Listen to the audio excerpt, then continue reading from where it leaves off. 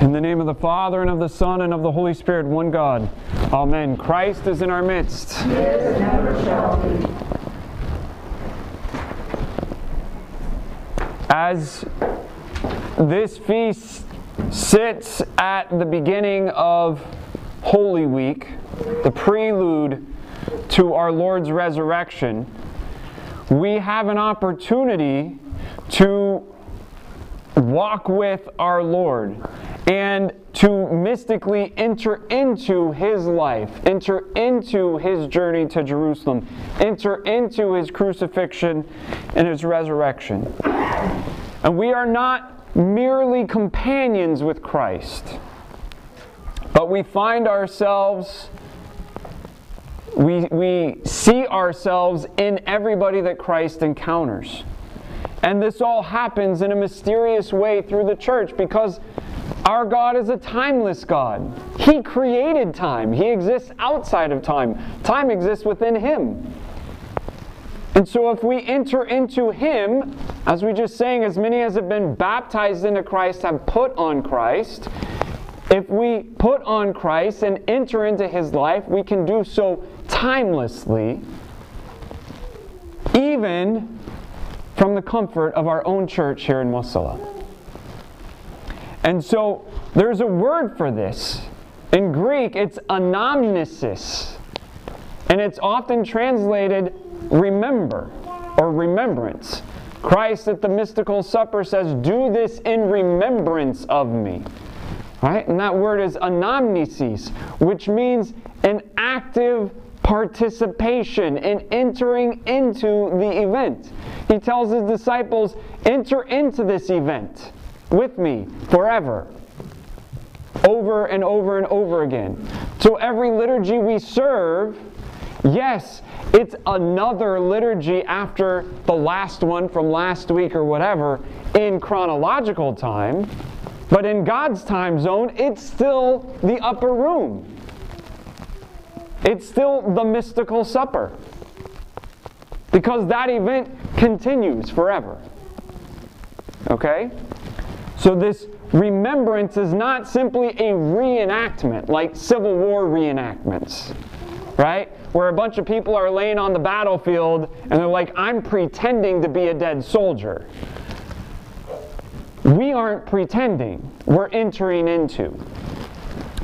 And as we go through the week, we need to enter into the events that are happening and enter into the characters, so to speak, that are presented. We have to see ourselves in everybody that Christ encounters. We have to see ourselves in Lazarus, who is dead and decaying, wrapped in his grave clothes, which symbolize the sin of the world. We are Lazarus. And Lazarus is there for us. We have to see ourselves in Martha, who is grieving for her brother and needs a theological word from our Lord. She and Mary both come and say the same thing. Lord, if you had been here, he wouldn't have died. Jesus responds with a word to Mary. I am the resurrection.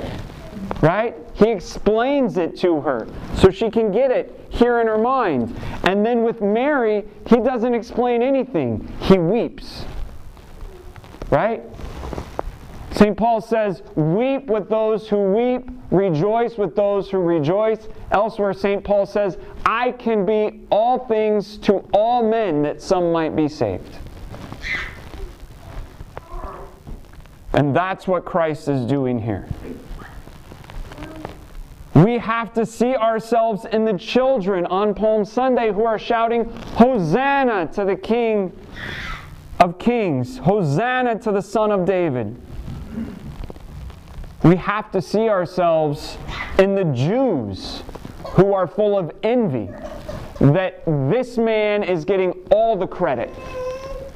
And that people are turning from them, that they're losing their power, they're losing their hold over people, they're losing control. We have to see ourselves in the disciples whose faith changes like the Dow Jones Industrial Average. We just heard Thomas say, "Let us go with him that we may die with him." And then where's Thomas? He disappears, right? Peter, we have to see ourselves in Peter, who says, "Lord, even if I must die, I will never deny you." And then he does. We have to see ourselves in the disciples who abandon Christ. We have to see ourselves in the disciple who stands by his side. We have to see ourselves in the Theotokos, the mother grieving for her child.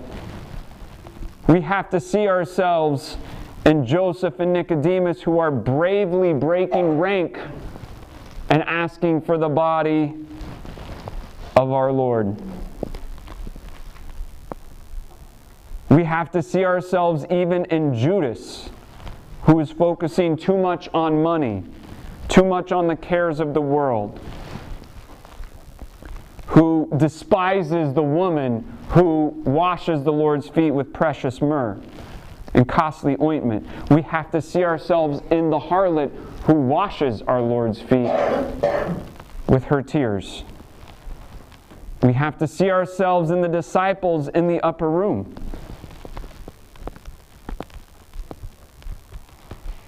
We even have to see ourselves in the scriptural stories, right? We have to believe that we are Adam and Eve. We have to believe that we are Job, sitting on a dunghill, wondering why we're suffering and trying to refrain from cursing God.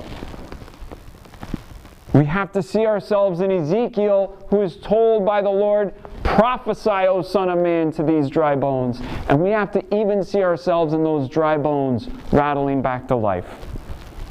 We have to see ourselves especially in Jonah. Jonah, my man.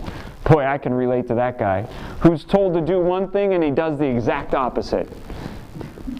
He causes a storm, makes some sailors lose all of their cargo, and finally goes into the sea and gets swallowed by the giant sea monster. And only then,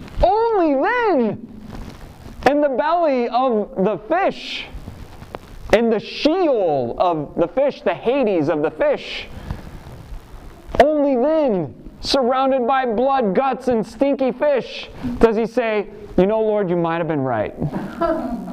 Can you help me?" We have to see ourselves as the sheep and the goats. We have to see ourselves in the 10 virgins, more foolish than wise. We have to see ourselves in Pilate interrogating Christ, asking what is truth, and thinking that he has the power over the God-man. We have to see ourselves in the Jews who are rousing up the crowd and trying to get everybody on their side so they can get their power back. We have to see ourselves in Simon of Cyrene, who has the privilege of carrying our Lord's cross. We have to see ourselves in the soldiers who were mocking the Lord. We have to see ourselves in the Jews who were gnashing their teeth at him and demanding a sign in order to believe. "Prove it to me." And our Lord, of course, doesn't, because he knows they won't change their minds. We have to see ourselves in the centurion believing, the thief mocking, and the wise thief repenting. We must identify with the myrrh-bearers who are weeping, the myrrh-bearers who rest on the Sabbath and follow the law, and the myrrh-bearers who rise early in the morning to finish the job.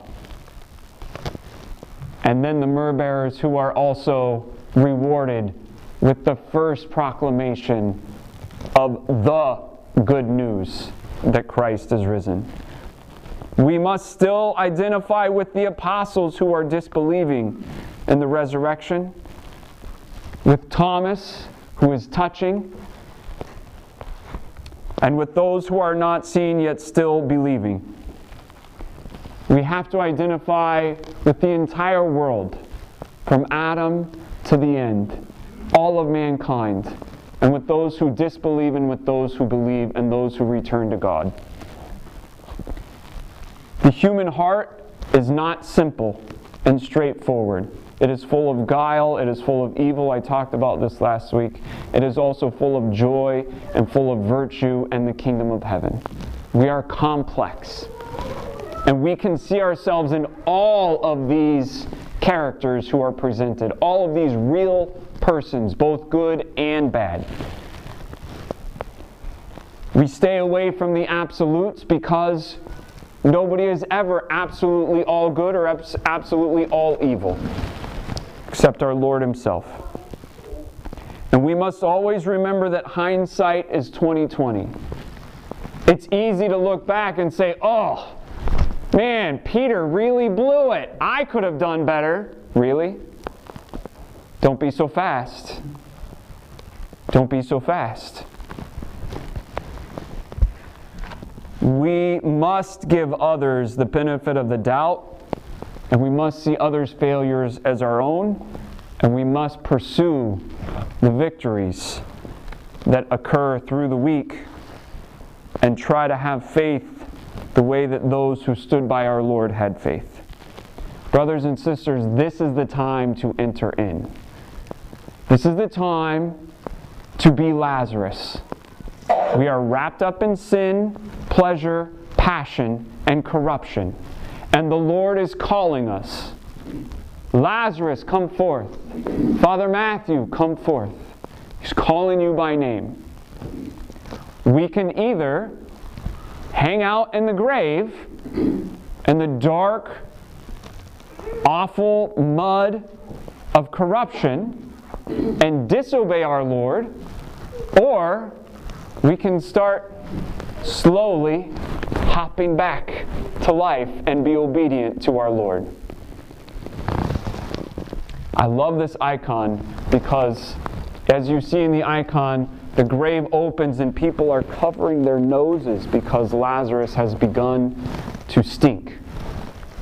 And yet here he comes, step by step, waddle by waddle, hop by hop, all tied up, all wrapped up.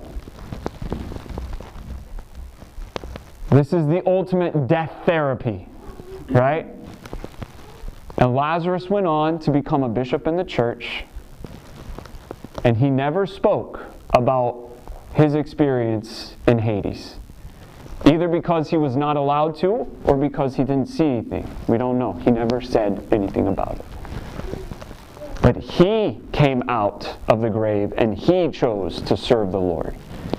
And as we go through Holy Week, we are presented with a tremendous choice. Do we want to rot in the grave, or do we want to live with Christ, who says, "I am the resurrection and the life"? Brothers and sisters, let us enter into this week with the fullness of our being. Let us enter into it with all of our heart, with all of our soul, with all of our mind, with all of our strength.